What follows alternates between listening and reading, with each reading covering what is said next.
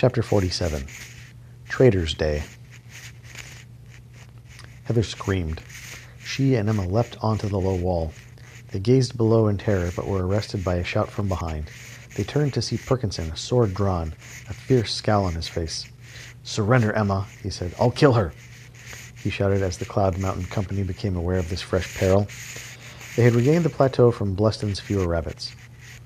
"The first arrow I see knocked, I do the worst," he said, inching closer to Emma with his blade.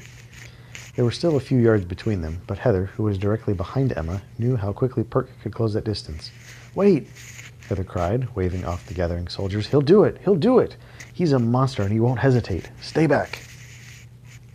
They heeded her warning, backing off and lowering their bows. "Perkinson, please. My father, the one who has always cared for me," Emma said, tears starting in her eyes, "is lying over there, dying. Your master, Bleston, is dead, and Pickett, your fellow fowler and my dear friend, with him.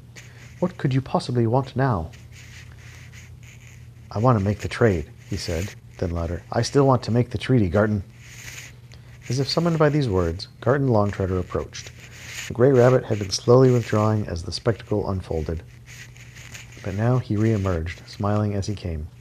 "The treaty still stands and can fall to Prince Kylan in his father's stead."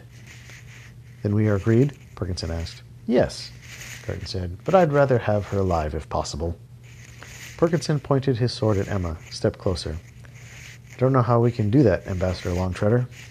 "It's quite simple, really," Garton said, reaching into his robes to draw out a small wooden whistle. "I blow this, and my carrier comes.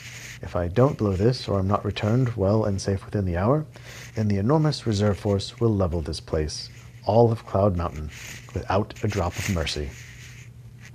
"So your safety is guaranteed no matter what," Perkinson said, scowling. "But mine isn't. I will die up here, and I'd like to take her with me." Just then, a rabbit glided up out of the ravine, sweeping over the ledge.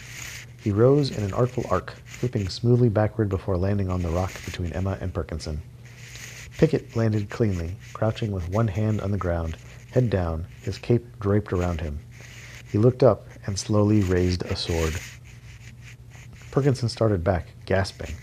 Then he cried out in fury and frustration. He aimed a thunderous overhead stroke at Pickett, but it was firmly, almost casually deflected. Heather's eyes widened as she gazed at her brother. He was so sure of himself, so bold. Pickett strode forward along the narrow top of the stone wall. He knocked aside another swiping slice from Perk, then 3 more strokes in rapid succession. Each were blocked with a furious calm, the last exposing Perkinson's middle. Pickett went for it, his face grim as he sent his enemy, his former friend, over the edge.